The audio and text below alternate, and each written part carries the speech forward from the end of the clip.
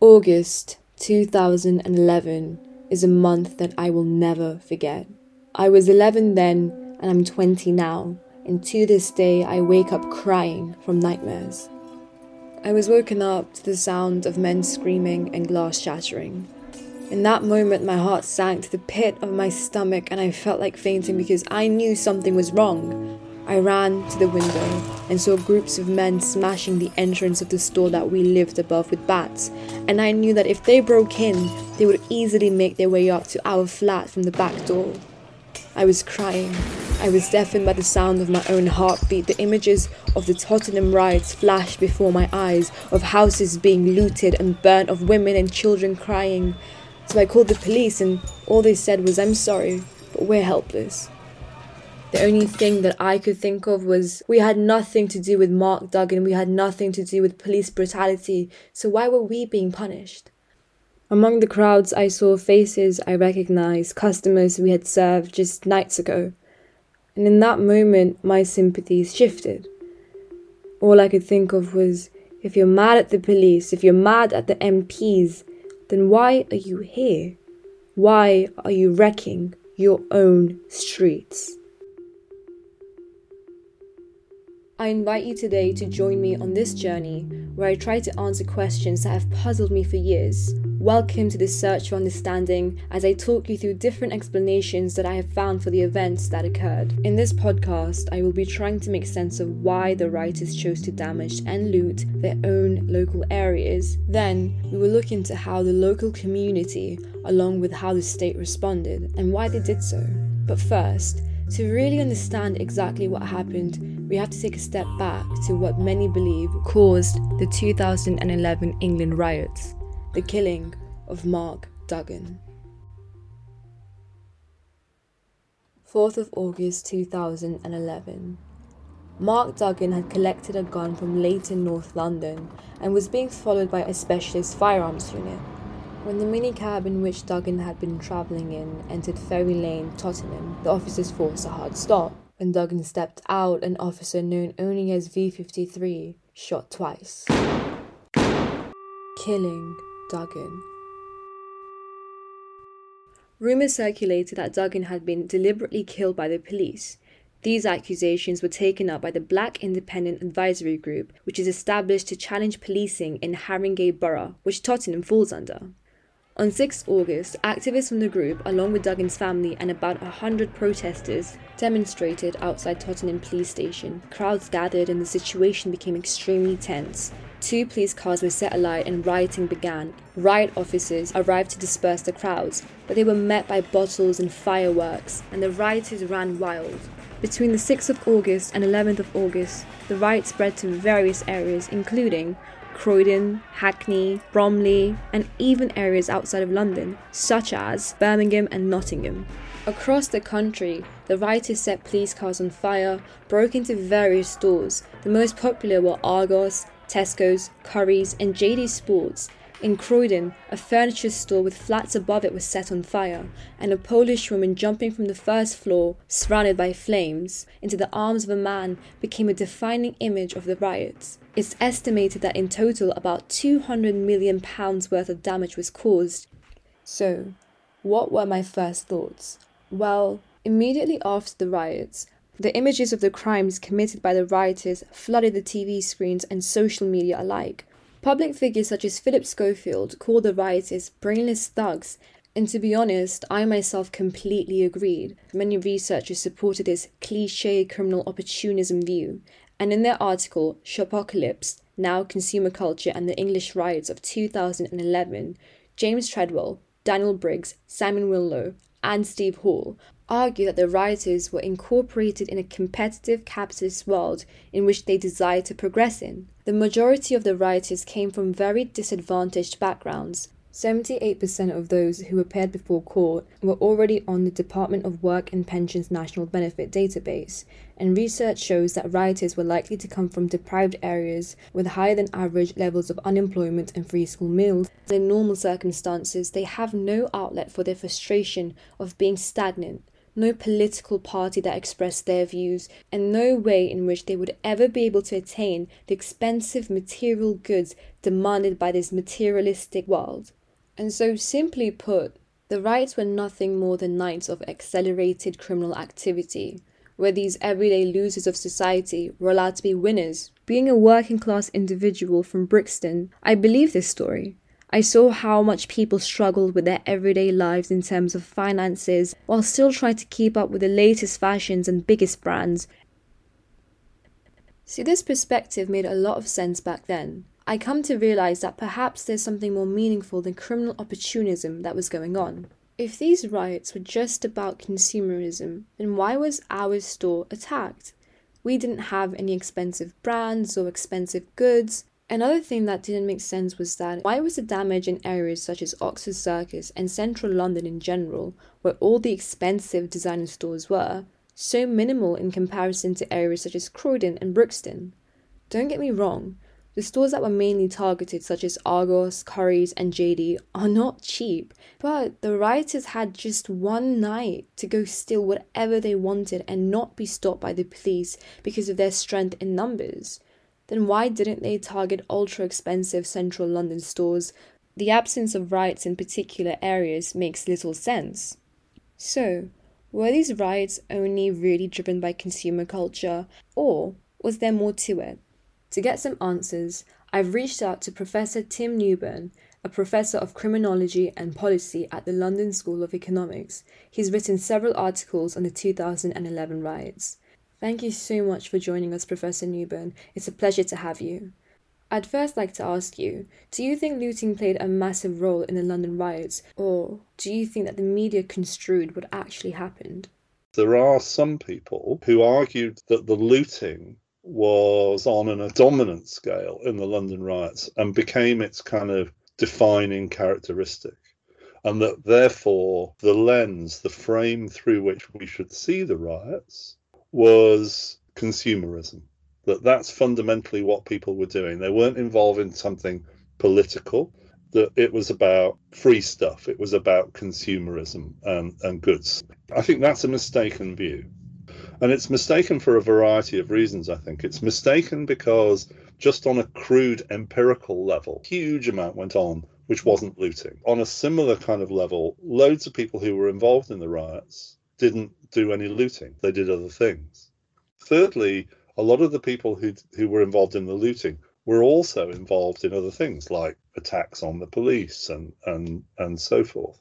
The other problem that I have is that the view of those who see looting as somehow separate from political activity, with a small p, the idea that there was some kind of protest involved in this. To separate those two things is wrong. Looting in some respect is, as it were, a kind of political act itself. It's a form of political violence. I think that the association that many people make with the riots and looting is extremely strong. So, is there any evidence that actually the riots weren't mainly about that? In his article, Reclaiming the Everyday, the Situational Dynamics of the 2011 London Riots, Matteo Tiratelli tries to answer this question. He uses the logic behind the idea that the riots were the result of consumer opportunism to establish two hypotheses as to how the riots should have played out. Number one was that after the first night of riots, the areas targeted should have been more attractive with more retail space. And the second was that after the first night of the riots, the areas being targeted should have been more unusual, in the sense that it would be out of the norm for these areas to experience retail crimes. These assumptions make sense because rioters should have gone out of their way to target areas with plenty of retail space and areas they would normally not be able to target and easily get away with. Having mapped each riot crime onto the area where it occurred and comparing it to the attractiveness of the area and how unusual it would be, Tiratelli found that there was little significance between either of them and the likeliness of a riot occurring. This is a very significant finding because it shows that the rioters were not very calculated when it came to the areas they chose. If the intent was to simply steal as much as they could, then we should have seen different patterns. Research now shows that rioters chose to stay close to their home when rioting. The average distance from home to where the rioters committed their offence was 2.2 miles, which is about a 30 minutes walk. This distance varied in different areas. In Peckham, it was just 1.5 miles. Now, at this point, two conclusions came to my head. Either they were just bad criminals who were too lazy to go far, or if we view the riots as being a form of political violence, then what's the significance of staying in your local area? Tsereteli suggests that for some of the rioters, but not all, the riots were a way to reclaim their everyday. He highlights that this isn't the only dynamic at play, but evidence does suggest that the rioters chose spaces which they recognize and that were part of their everyday lives, but normally they didn't exercise any control over these areas. By controlling these everyday spaces, they were able to reclaim their everyday. This may not have been an explicitly political act for all the rioters, but the emotional energy that fueled the riots came from controlling familiar spaces. This also explains why the riots had spectators present, people who were casually standing around and watching the riots, cheering and screaming throughout the night. These bystanders were not part of the violence, but the emotional energy of reclaiming the familiar area excited these bystanders too. In Clapham Junction, the bystanders sat in the middle of the road, drinking and smoking. An almost carnival sort of atmosphere was suggested by many interviewed. In this sense, we can see the riots as being an almost celebration, a symbol of control. This explains why the rioters didn't travel very far and why areas that were targeted weren't exactly the most attractive or unusual. This idea of reclaiming space isn't new. The logic behind this method of protest is to take back power in areas where you have lost power. This same method has been used particularly in protests regarding women's rights, where women march on the streets at night to reclaim their power from sexual harassers. The first of this kind was held in Philadelphia in October 1975 after a woman was stabbed on her way home. The protests were organized to make a point that women should be able to walk anywhere and should not be blamed or restricted. As men took away the power and control that women had on the streets at night, women took this control and autonomy back by marching on the streets. This method has also been adopted in other movements. For example, in 2019, during the October Lebanese Revolution, revolutionaries reclaimed spaces such as hotels and resorts that were normally cut off to the public. This method of rebellion is significant because it challenges the structure and authority established in society. It immediately takes back control and power away from the oppressors and distributes it to those taking part. At this point, a few questions arise. Who were the rioters trying to reclaim their streets from, and why did they even feel the need to do so? Tsereteli doesn't really answer these questions, but I have come up with a few theories. Most obviously, maybe the rioters felt the need to reclaim their area from the police. This would make sense since the initial spark of the riots was the killing of Mark Duggan by the police, and research has suggested that riots in London were more likely to break out in areas with bad police relations. Boroughs which had more stop and searches in 2.5 years before the riots were also likely to see riots in 2011. Stop and searches were highly controversial because they disproportionately targeted black people. On an everyday basis, the lives of these people within these areas was affected by their relationship with the police, who, through asserting a presence in these areas, took away their control. The built-up anger towards the police would explain why police cars were targeted during the riots and why police officers were being attacked. Through the use of such violence, the police became powerless on the streets where they normally practice power. But the issue with this explanation is that it doesn't really explain why attacks on the police were so sporadic and inconsistent. For example, in Tottenham and Hackney, there was extreme violence directed at the police, but in Croydon, rioters avoided them, despite police relations in Croydon being poor. So though reclaiming the space from the police could have been an initiative for the riots, particularly at the start, it could not be the main reason. Another suggestion could be, perhaps the riots were about class and social injustice. So Professor Newburn, do you think that the riots highlighted a class divide? Yes, I do. It certainly drew attention to the nature and consequences of social inequality in various ways. And that's what the rioters talked about themselves. Yeah. So when we interviewed them, one of the things that they articulated regularly and clearly was their perception of a world that was hugely divided, in which they were impoverished, had few opportunities, lived in a world in which those opportunities were declining further, felt that they and their families or their neighbourhoods were actually particularly targeted by the things that were going on. This was obviously the beginning of austerity. A link between economic factors and social disorder across Europe over the past century has been established by Jacopo Ponticelli and Hans Joachim Voth, who argue that instability, including riots, is linked to fiscal retrenchment. This backdrop has already been seen in British history, particularly in 1981 during the Brixton riots. In 1981, official statistics show that 13% of the population in Brixton were unemployed, and cuts were still imposed across the country. For example, spending on social housing fell by 60% under the Thatcher government. Funding for education also suffered significant losses. Those from already disadvantaged backgrounds were particularly affected. We can see parallels in the economic backdrop of the 2011 riots. The rate of joblessness rose from 7.8% in September/November 2009 to 8.4% in the same period of 2011. Higher education fees were tripled due to austerity cuts were made to local authority budgets, and child benefit was also frozen, among other measures.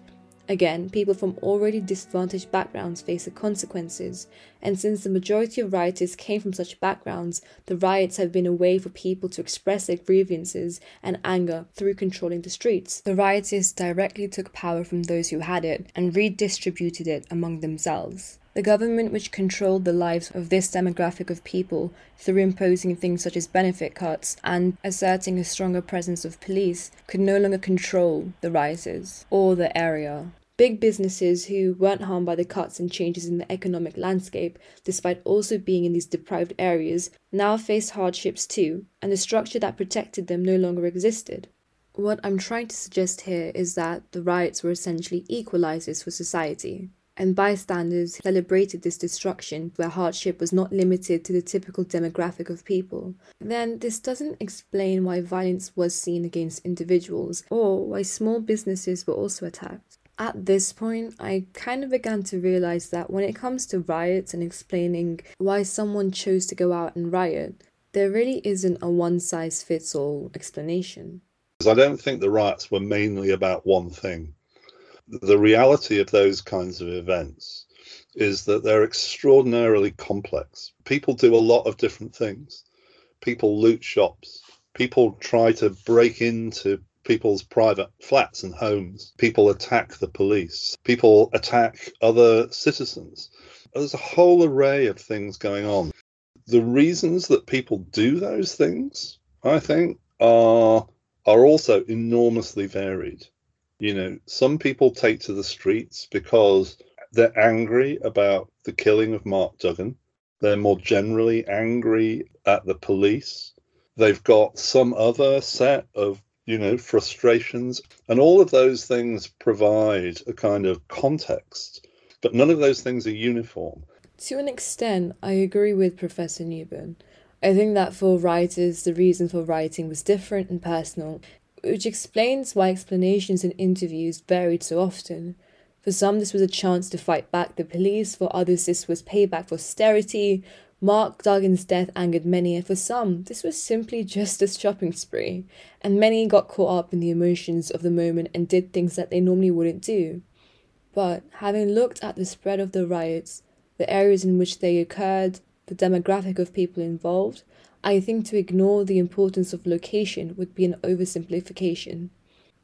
Throughout interviews, the common themes of power, control, revenge, and celebrating were often discussed by those arrested. And so, though I do agree that the reasons that people came out and rioted did vary, generally speaking, I think there was this underlying sense of reclaiming power and control. Now that we've discussed and understood why some rioters chose to damage their own local areas, I think it's time we talk about the effects of the riots, both during and after. If the riots were about taking back power and reclaiming spaces, like the women's marches in the Reclaim the Night movement, then there is an obvious difference between women walking on the roads at night and rioters. By reclaiming control through violence, the rioters damage the local area, which also belongs to others, though in some ways the rioters are taking back their own power.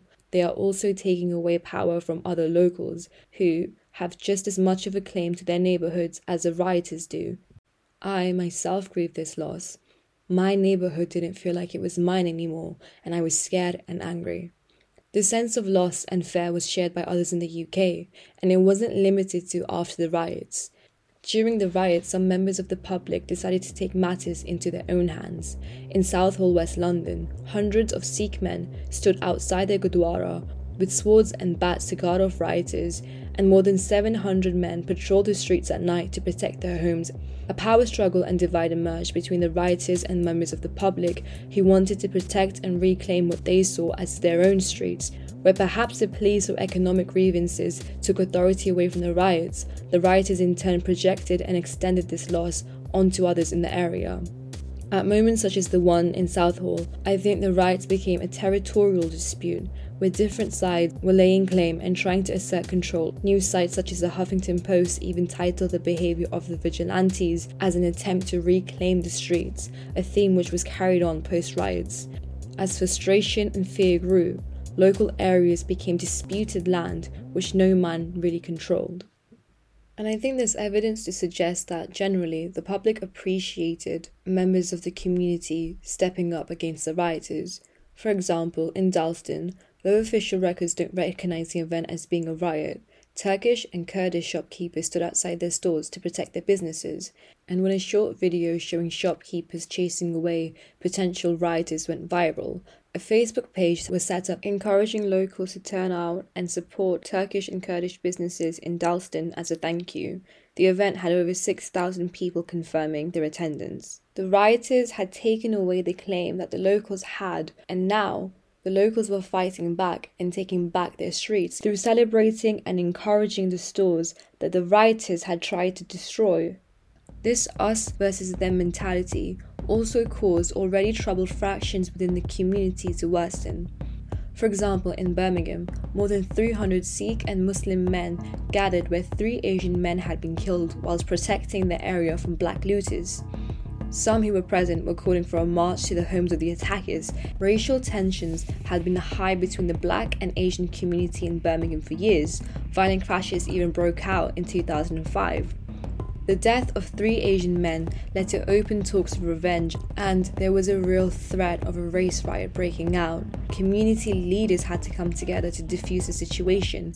Though no violence did occur, the worsening of internal racial relations again shows that the riots made members of the local area feel as if they could not safely live in their own space.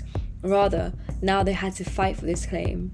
This fraction reflects the fact that people became somewhat more tribal, in the sense that some began to see race and ethnicity as being a reason for being attacked and killed, and a reason for coming together and fighting back.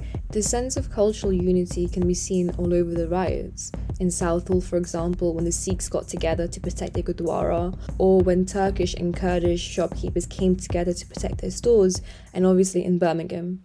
But I think exaggerating this split could be dangerous. Racial tensions were limited to just a few areas, and there were no outright clashes, though I do think that those initial days of racial frustration reflected a brief split in the community in this sense.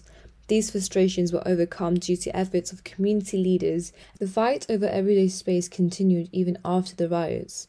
Through Facebook and Twitter, a cleanup campaign was organised called #RiotCleanup. Volunteers were mobilised to help clean up across England. Around 300 people gathered in Clapham Junction alone, and then Mayor of London, Boris Johnson, arrived with a broom to promote the clean-up. In Hackney, volunteers were urged by the borough's rector, Father Rob Wickham, to reclaim these streets. When Channel 4 interviewed some of the people cleaning up, comments such as, "If they do this again, we do this again tomorrow," and "This is my town and I want to clear it up," were made. Comments such as these suggest that locals felt as if they lost their right to their area because of the riots. Through cleaning up, the locals were doing the opposite of what the rioters had done. They began to undo the events that had occurred, removing the marks the rioters had left on this territory. Another split which emerged was one of class. As Imogen Tyler notes, a consensus emerged in media coverage and within the political community that the riots were of the underclass. The reaction of a lot of politicians to it, Theresa May, David Cameron, Kent Clarke, a whole bunch of other commentators, was also infused with a kind of class-based rhetoric, which was very resonant, I thought, of a sort of Charles Murray-esque notion of the underclass, an underclass who are cut off from the mainstream, who are the products of a kind of overly generous welfare state that's contributed to a variety of social problems like family breakdown and the culture of irresponsibility. That culture of irresponsibility is the usual old trope of you can't trust poor people with money. So there's a deeply class-based, snobbish interpretation of social problems. David Cameron blamed a lack of proper parenting, a lack of proper upbringing, a lack of proper ethics, a lack of proper morals. The rioters were seen as those who, because of their backgrounds, behaved as criminal outcasts. This reasoning was used to take away even more power from them after the riots were over. This reaction was reflected in how the rioters were punished for their crimes. I think what we saw was all the usual practices of the penal state, but exaggerated. More people were arrested than you'd ordinarily expect. Of those who were arrested, more were prosecuted than you would ordinarily expect. More went to prison, and those who went to prison for longer. The government emphasized on the need for harsher punishments for riot-related offences, and this was seen in some severe sentences for offenders with no previous convictions, including young offenders. A 23-year-old student with no previous convictions was sentenced to a prison term of 6 months for stealing a pack of bottled water worth £3.50. The effect on young people of carrying a criminal record would have restricted access to employment, worsening the situation for an already struggling demographic. There were also talks of evicting convicted rioters from their council houses, and this became law in 2014. There was no evidence to suggest that evicting people from their homes would deter them from committing these offences in the future. The efforts of the government were not to deter or prevent.